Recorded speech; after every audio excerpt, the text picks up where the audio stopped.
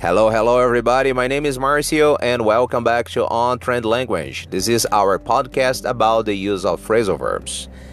The next one of our list is agitate for, which means to demand something in an organized, sometimes disruptive manner. The subject of this phrasal verb can be a movement, party, women, students, etc.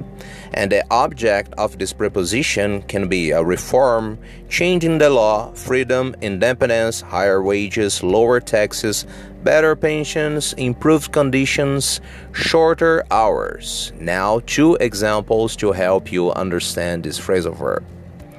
Women had to agitate for the vote for many years before they finally got it.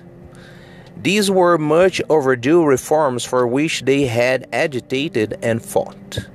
Simple, huh? That's all for today, folks. Thanks for listening. Have a very good one. Bye-bye.